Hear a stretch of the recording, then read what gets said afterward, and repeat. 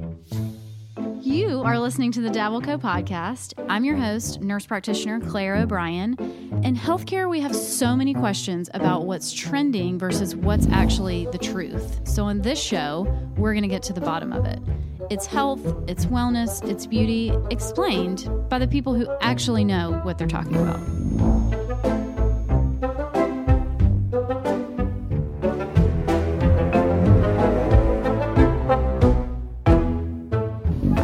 This is Claire O'Brien, nurse practitioner and host of the Dabbleco podcast. And today I am here with one of my favorite TikTok creators. This is 32-year-old Lindsay Gentry. She is not just a mom of two, but her story is really incredible. She is a stage 2 triple negative breast cancer patient and survivor. And she has created a hilarious space on TikTok for anybody to see kind of a glimpse into her life. And I've asked her if she would come on and chat, and I'm really thrilled. And thank you so much for taking just the time to be here and the time to chat with us. Awesome. Thank you for having me. Okay. So tell us, I've been following you and I feel like I know a little bit about kind of who you are and your story, but just tell us kind of your background as just a normal 32-year-old kind of living your life and just how you got, where we are now. Like, what's the beginning of your story? Yeah, so I started actually on TikTok when the pandemic started and we were in lockdown. I have two little boys who at that time weren't in school, and I was going a little bit crazy, hence Cray Gardens. Yeah. And it started sort of as an Etsy shop, then Instagram, then TikTok. And about a year into that, we got thrown for another loop and I was diagnosed with breast cancer. And it has sort of evolved into this, mom comedy with, some cancer fam sort of survivorship stuff in there. And it's just our life. It's been a crazy year. I think that is when everyone started on TikTok, either creating or consuming, is when we were all like, I don't know if you remember that bored in the house trend, like that, like I think it was in the beginning. Yes. We were like, oh my gosh, everyone is truly trapped, and TikTok was a savior for many. So that makes sense. So how did you would have been 31 at diagnosis, I guess, right? Just doing the math. And so that is well before any typical mammogram screening age. Typically we start at 40, but then the guidelines have actually changed. And now, they're saying 50, unless you have a really significant family history. So did you have any of that, or how did you even get to having a mammogram at that age? Yeah. So it was honestly a complete fluke miracle that I found the lump in my breast. I had done self-exams every month because I have a very good friend who at 30 survived breast cancer and also had no family history, no genetic history. And so I had been really good about doing my breast exams, but the one I'd had before my diagnosis, I must not have either found it or it wasn't palpable yet. And I was handing my son a sippy cup one day and just felt sort of my breast kind of tug in a weird way, and went to explore what that was. And I found my tumor. And I was really lucky in that my GYN was very responsive, took me in the next day. And I found it on a Saturday and I was diagnosed the next Friday. That's so fast. Gosh. And was it something? She really moved fast. Was it big? Like you felt it kind of tug in a weird way. 3 centimeters. Okay. So 3 centimeters is like half your thumb ish. So like, could you felt a little lump or enough that, it was concerning? Enough that I knew it didn't belong. Which is why I really advocate for women to keep up with their monthly checks, because you'll sort of learn what belongs there and what doesn't. Right. Because nobody's breasts are perfectly soft and smooth, especially if you've breastfed, they can be lumpy and bumpy, and you kind of learn, okay, this is one that's always here and doesn't change. And this is one that is new. Yeah. I felt it. I always describe it, especially to moms, like it feels like a clogged duct that doesn't hurt. Yeah. And that was exactly what I thought it was at first, even though I haven't nursed in a year. I was like, I have a clogged duct. That's so weird. Yeah. But then I was like, no, I need to call my doctor about this. But yeah, I felt it, and it just felt like a hard, sort of like an almond shaped something in there. And I knew, okay, this isn't a normal part of my anatomy. I need to go get it looked at. So I called on Monday, and we did a mammogram and ultrasound that week, and then a biopsy, and then I was diagnosed.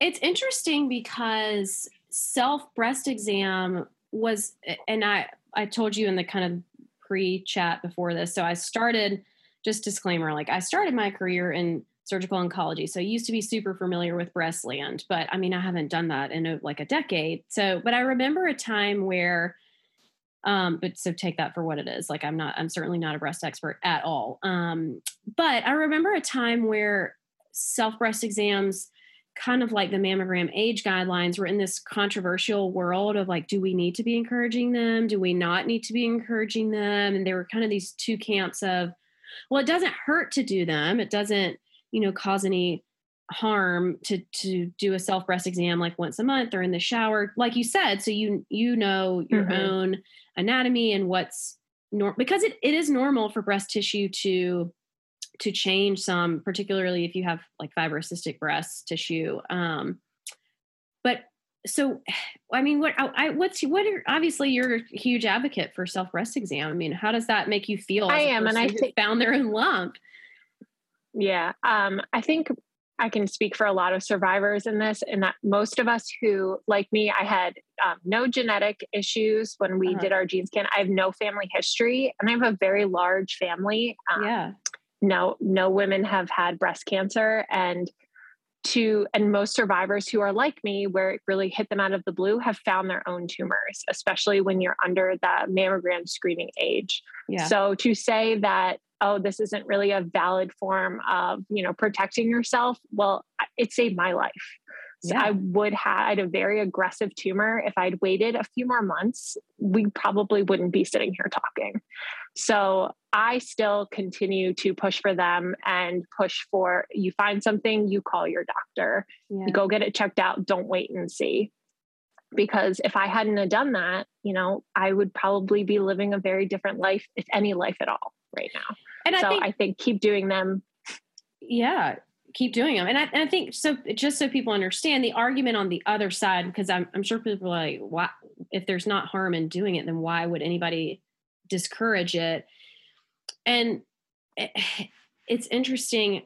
So the timing of this recording, I have another podcast recorded, and I don't know if it will have come out yet, where we'll kind of talk about like cost benefit ratio in healthcare and like the ethics of that, and how like, gosh, how that feels as a patient to think like the cost of my mammogram may not be worth it to my insurance company to save my life. So anyway, the point of kind of when the controversial, maybe we don't do self breast exams came out, was women were finding all these things that were, normal, like a normal cyst or just a normal, fibrocystic area, and getting, I'm using air quotes, but unnecessary testing or unnecessary, maybe even biopsies. And that, does have a cost associated with it. It may even have, a risk to the patient. I mean, a biopsy is not completely without risk. Maybe you have to get sedated for an MRI, or maybe you even have to get a surgical biopsy. So that's the other side, in case people are thinking how crazy it would sound to not want to do them. But gosh, I mean, then it's just a really hard place to say, well, that it does save lives. And gosh, it's just, I mean, I'm sure that probably makes you angry. Especially for younger women, because our tumors tend to be very aggressive, and to deter anyone from calling their doctor and not wanting to sound quote unquote crazy or paranoid. We sort of gaslight ourselves in that way. The faster you get, especially with breast cancers, and you're under 40, especially you need to get it checked out, because our tumors tend to be fast and aggressive. And time is money at that point. So tell me, okay, you said you have an aggressive tumor. You were considered triple negative. And and not everyone will understand, what that means and what that meant to you and your treatment. So triple negative, when you're looking at the tissue of the tumor, there are certain hormones that are receptive to treatment, and you want to be estrogen and progesterone positive and then HER2 negative. And so that, just a little kind of background, but you were kind of the wrong thing. You were all three negative. You were ERPR negative and HER2 negative. Okay. So when you tell me about finding that out and the implications for you and kind of what that meant and what that was like. It was a pretty dark time. At that point, I knew I had breast cancer, but we didn't really know all the specifics. And being someone with no history, I really didn't even know all of those things were a part of breast cancer. I did some research before meeting my oncologist, and I remember saying to my husband, as long as they don't say triple negative, I think we're okay. Yeah. And we get there, and there it is. And it was a tough pill to swallow. It still is. Yeah. But I found a really amazing community of women who also have triple negative, and we are a very tight knit, feisty group of women. But it is scary. Our treatment options are really limited. We're only about 15% of breast cancer cases, but primarily affect women who are under 45. So you guys know I only bring you companies that I personally use and love, and I've been using the buffalo sauce and the no soy teriyaki from Noble Made recently. It is next level, clean, convenient. Everybody just loves it, our entire family. So their whole lineup of sauces and seasonings sits at the intersection of convenience and better for you. So this means you can feel good about getting your food to the table quicker without compromising taste, and also knowing you're putting super high quality ingredients in front of your friends and family. I love the buffalo sauce. It comes in mild, medium, and hot. I can only handle the mild, maybe the medium. So it's super versatile. You can use it as a ready to go, a dressing, a dip, or even a marinade. And you can find them almost everywhere. Seriously, Whole Foods, Sprouts, Kroger, Publix, also on Amazon. But if you go on their website, you can use code DABBLECO20 for 20% off on their website, which is thenewprimal.com. And that's DABBLECO20, 20% off on their website. A lot of times it's women who are either pregnant or recently given birth. They're not sure what that link is, but there's some link. So we all have very similar stories. Almost all of us have that I've met. We have toddlers. We're in our early to mid 30s. A lot of times it's women who don't have family history. It's just, it's a tough pill to swallow when they tell you have the worst kind, the worst you could get. Yeah. And and you're telling the story of, a friend, really good friend and colleague of mine who also used to work in breast, and almost identical age, young children, triple negative, just, gut punch. And that was 5 or 6 years ago. She's doing really well, but I have provided, I'll connect you guys when we get, I will put you guys on an email or a text or whatever, because I'm sure she would love to be in this community, this terrible community, but lovely community at the same time. So one thing I love to talk about is when that news was, because I know I have providers that listen, that's why I love to talk about this, but when that was delivered to you, so I think it's important for providers to hear, how was that? How was that experience? Do you feel like, oh my God, I wish they had said this, or wish they hadn't said this, or, what was it like as a patient? I want to hear about the experience and knowing what could have been done differently or better, or differently or better. Well, I can say in almost every way, I have had the most amazing team. The person who broke the news was my breast surgeon, Dr. Michael Schultz. He's a very seasoned surgeon. He's worked with a lot of patients, and he did a very great job of explaining everything to me in a very adult way, because sometimes, it can be a little patronizing, being really honest with me, but also being very optimistic. At that point, you're in such a vulnerable place, especially in the beginning when you're not as educated. You're so vulnerable and so traumatized and afraid. Having someone just say like, it's going to be okay. Yeah. You are going to make it through this. And I know some doctors are, and some of my members of my team are a little more hesitant to make promises they can't keep, but my surgeon is very confident and is happy to make those promises. And I still cling to that. Yeah. To him saying, it's going to be okay. You're going to be fine. We're going to handle this and you're going to live a great life. Yeah. And you are so desperate for someone to say that to you because in that moment you feel like it's over. Yeah. This is it.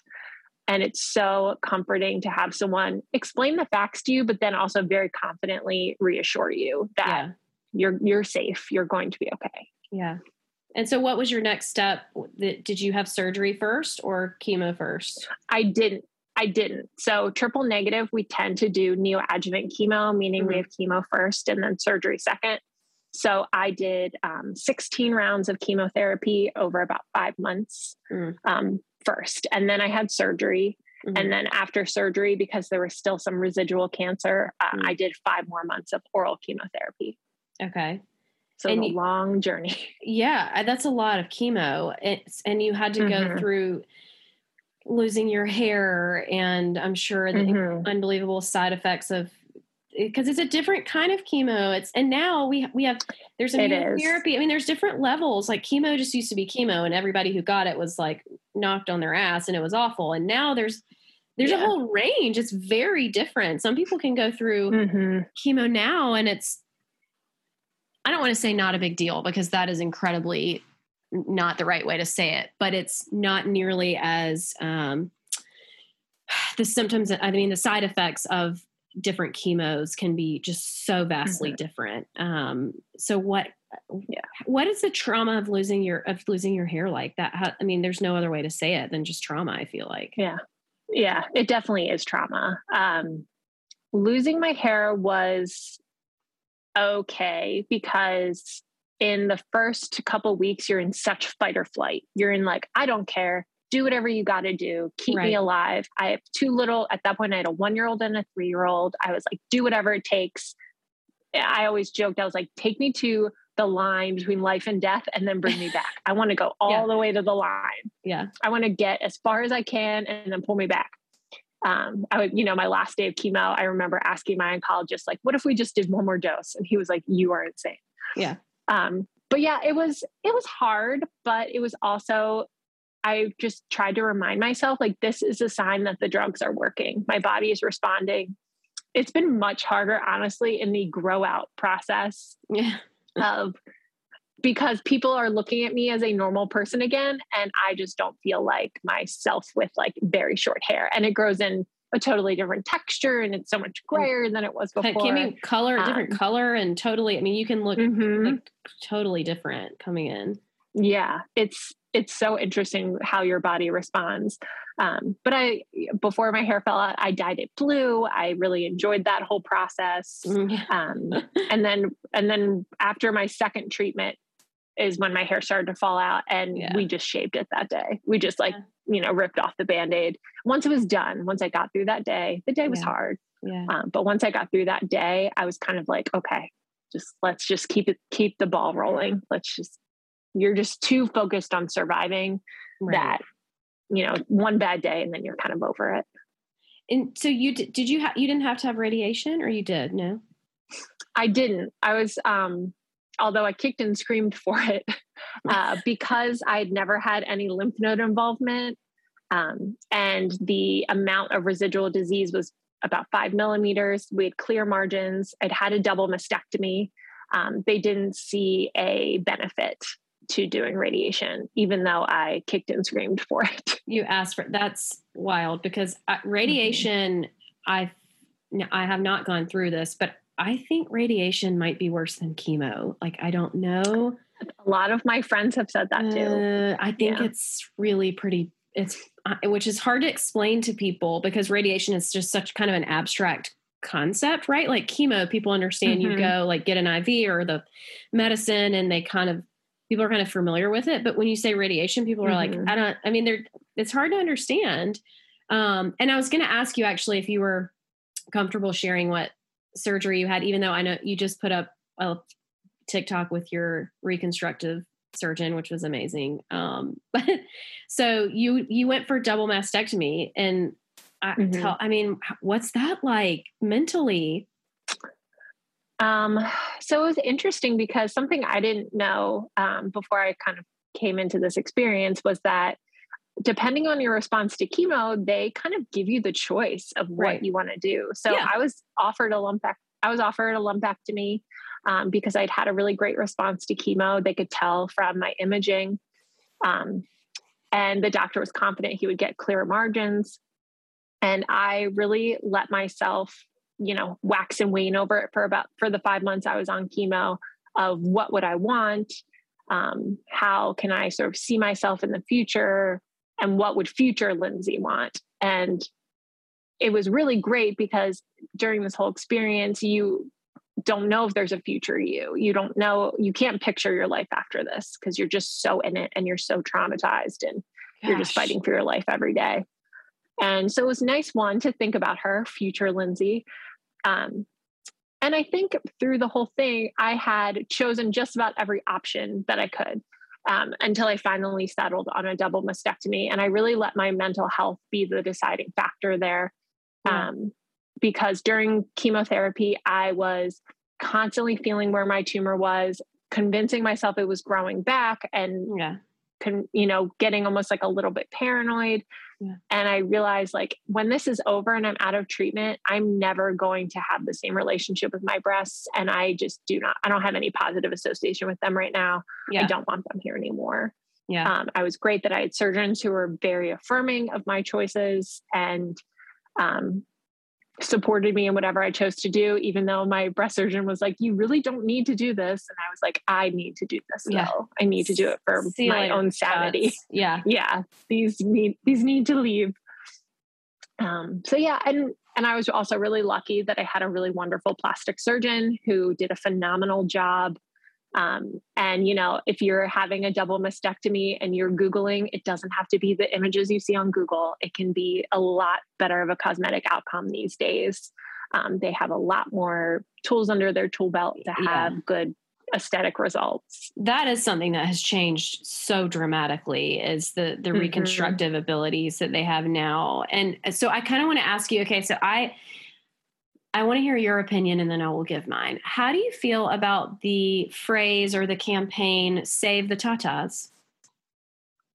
That's so funny because I just bought a t-shirt the other day that said, save the woman, forget the boobs. That's what I was going to say. It enrages me. Yeah. I'm like, who cares about the tatas? Save the human. Yeah. And the person I get it. We're trying, I don't know if this is to make men comfortable or if it's to make society more comfortable talking about it. I have no idea where that phrase came from, but it enrages me. And I don't have breast cancer, so I can't imagine. Yeah.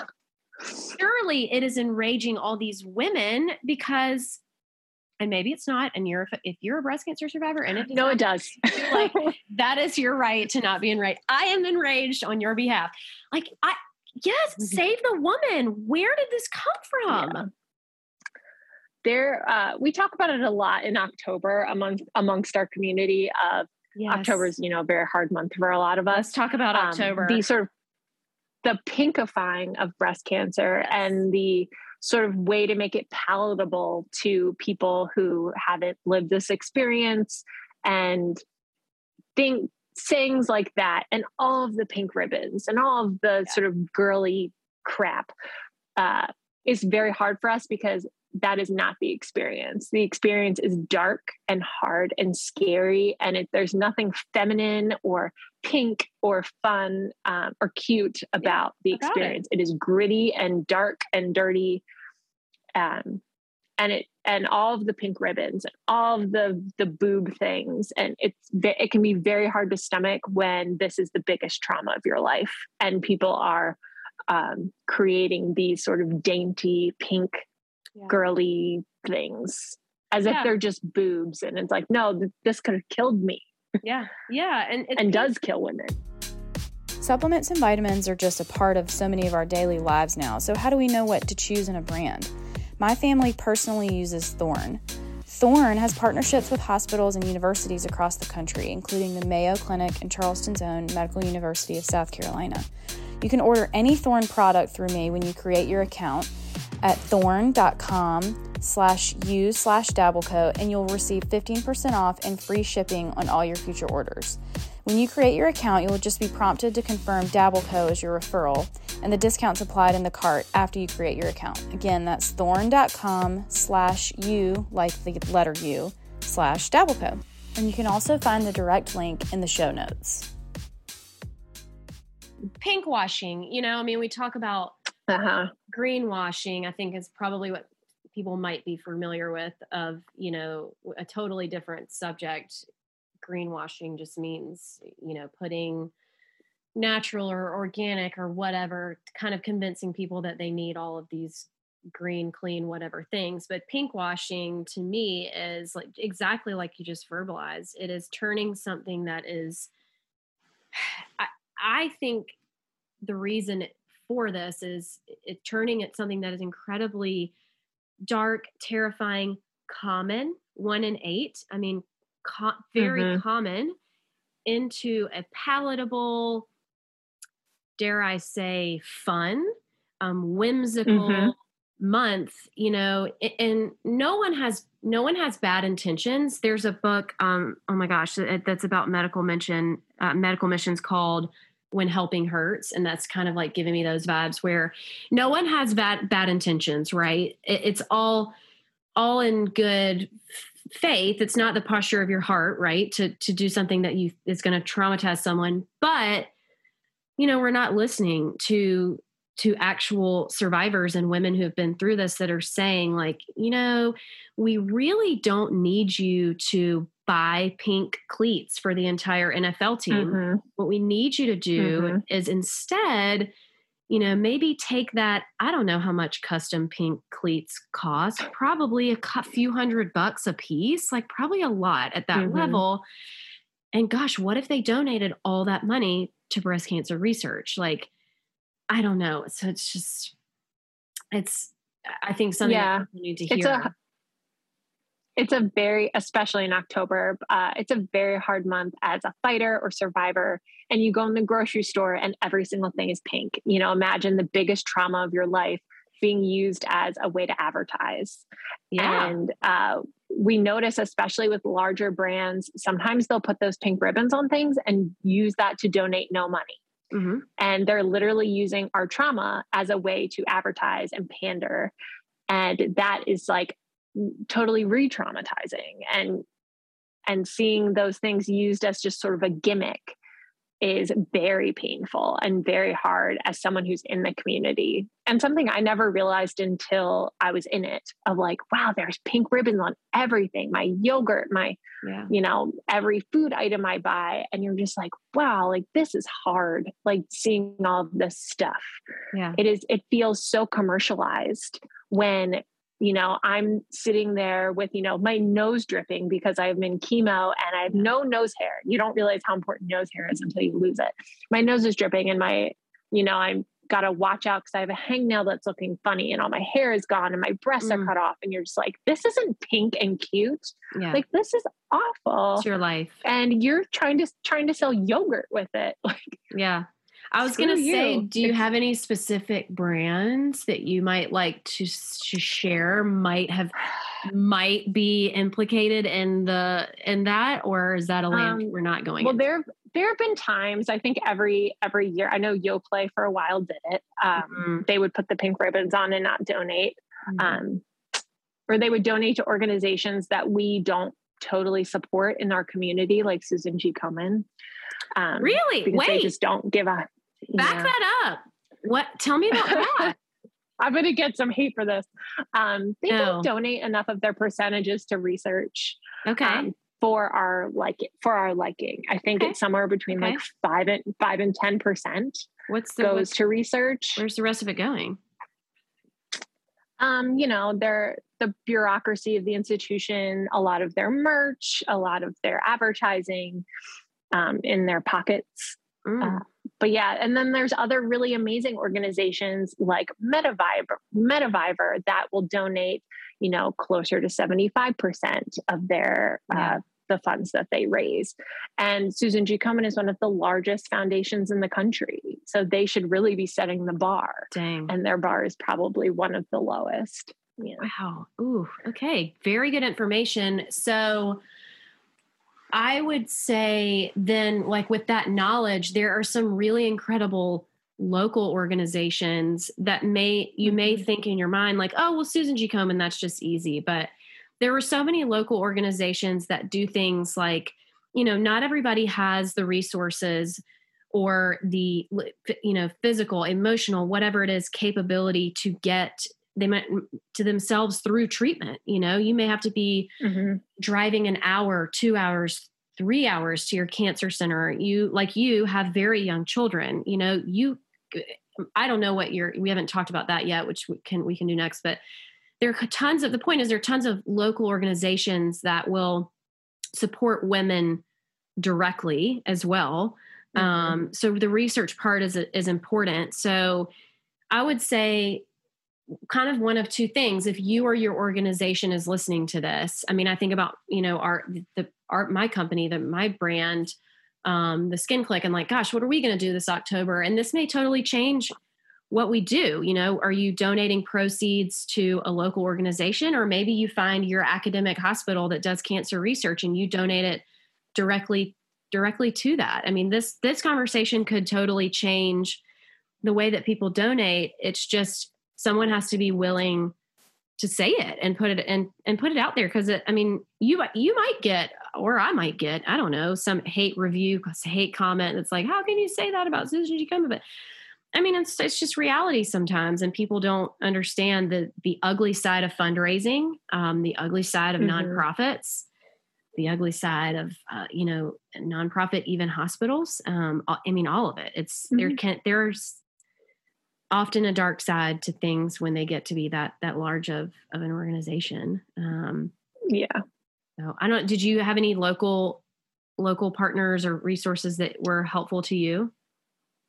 Oh yeah. There is one nonprofit, and I'm in Baltimore, and there's one nonprofit called the Red Devils. They're called that because a really common chemotherapy that we get is called the Red Devil. Yeah. And they, reached out to, I was at Johns Hopkins, and they reached out to Johns Hopkins and were willing to take over one bill for every cancer patient, one like home bill.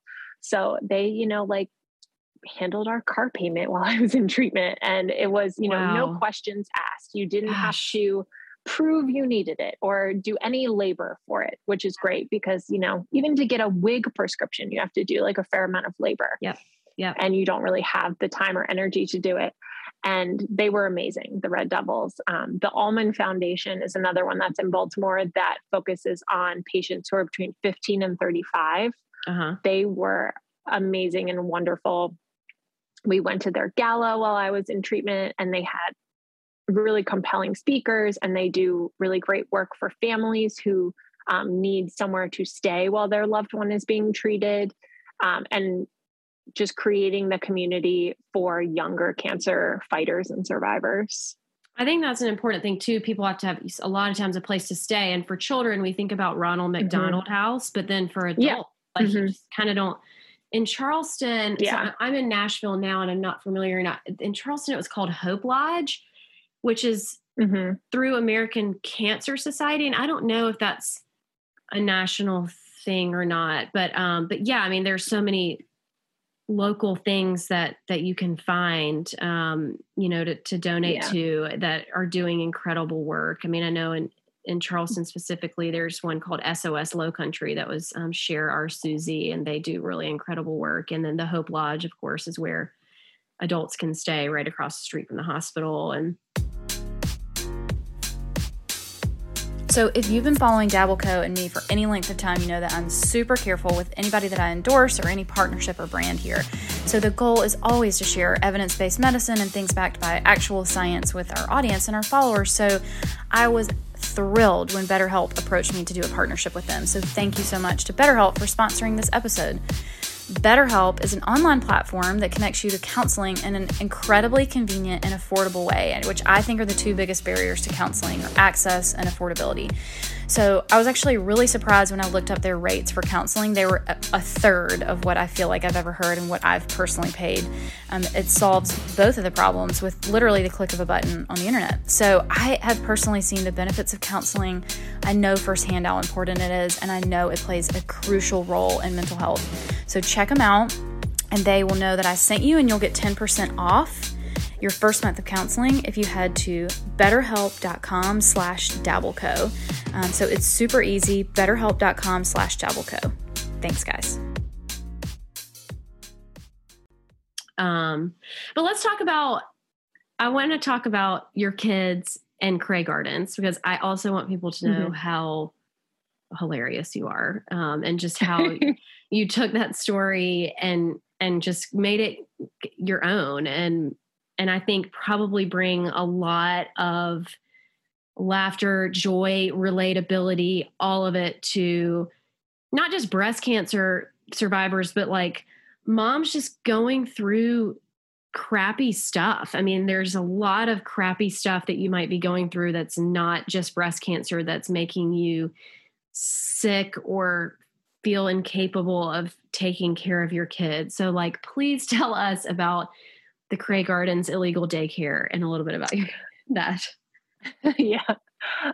So Cray Gardens had been the name of my Etsy shop that I had been running since, closer to the beginning of COVID. And because I love the documentary Cray Gardens and always joked that, I was going crazy. So Cray Gardens.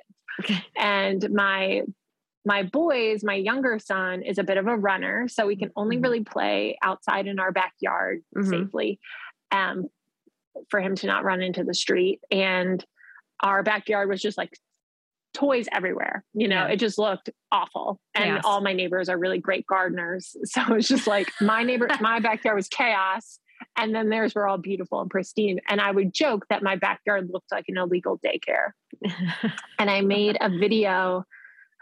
some video about it on TikTok, just like on a whim. And it, went kind of viral. And I was like, oh, okay, like this is resonating with people. Yes. I'm glad, because I'm feeling really guilty that I feel like my day is chaos.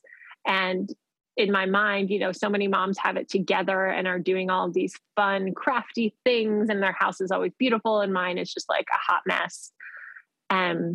So then I started the Cray Gardens Illegal Daycare, where I would share what the crazy things my kids were doing in the morning and what crazy foods they were eating for breakfast, because my kids are not much breakfast eaters.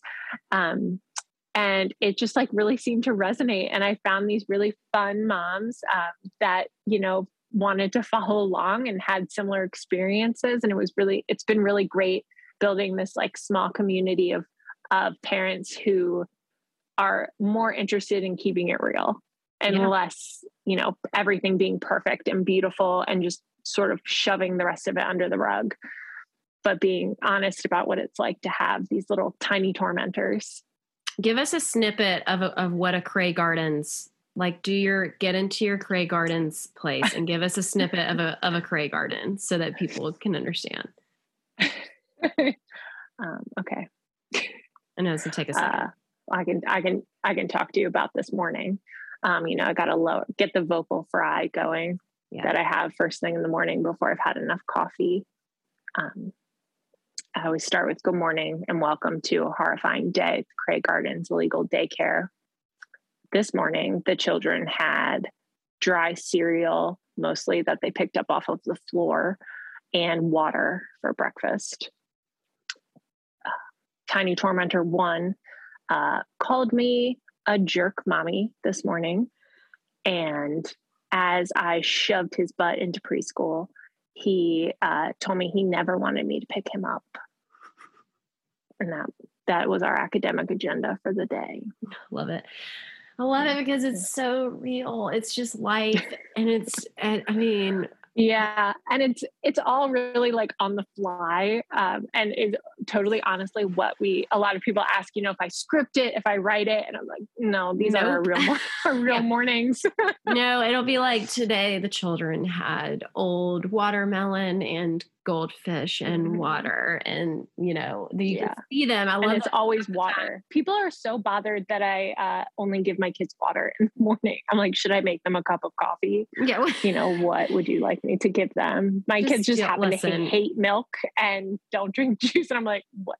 Should I give them a Diet Coke? Like, what would you like me to give them? That is between you and your pediatrician and the Lord, whatever. Yes. I mean, it's just like you're acting like water's a bad thing. Let it go. Yeah. No, I mean, and it's just pure survival mode with toddlers in general, in a general sense. I mean, so to put on top of it that you're physically feeling, near death throughout most of your treatment, and then there's surgery, and then you've got to recover from that. And so you can't pick them up. People don't realize, like, when you have a double mastectomy, how long was that? Like probably 6 weeks. You couldn't pick them up. 6 weeks. And then I probably still took it easy for another 4. So because it hurts, weeks, really. Yeah. Even and when you can. Yeah. They're solid. Yeah. It's just so many things. I got some linebackers. And you can see them half the time, like running through the background of the video, which is like kind of the best part is you're just like so deadpan into the camera, and they're just like, wreaking havoc, causing chaos as they do most children, particularly at that age. They're just kind of a nightmare, and you're just trying to literally live your life. I think it took a couple months for my oldest son to even realize that I was making videos while he was having test. and now he goes, "Are we going to tell people what I had?" You're like, we might, because this is the people need to know. So tell everybody where can they find you? So my TikTok is at Cray Gardens, CRAY Gardens. And then my Instagram is Cray with a _ Gardens. Well, they wouldn't give me the one word handle. That's tricky. They're kind of funny like that. But this has been so helpful and just so informative. And gosh, thank you for the time. And I know you are busy and recovering and all of the things. So I really appreciate it. I think this will resonate with a lot of women, whether they're in the breast cancer world a lot. And as always, guys, if you liked the show, thank you for listening. Please share, rate, subscribe, send this episode to someone. You just never know whose life you might save. I think this was a really important episode today. And thanks for listening, and we'll see you next week.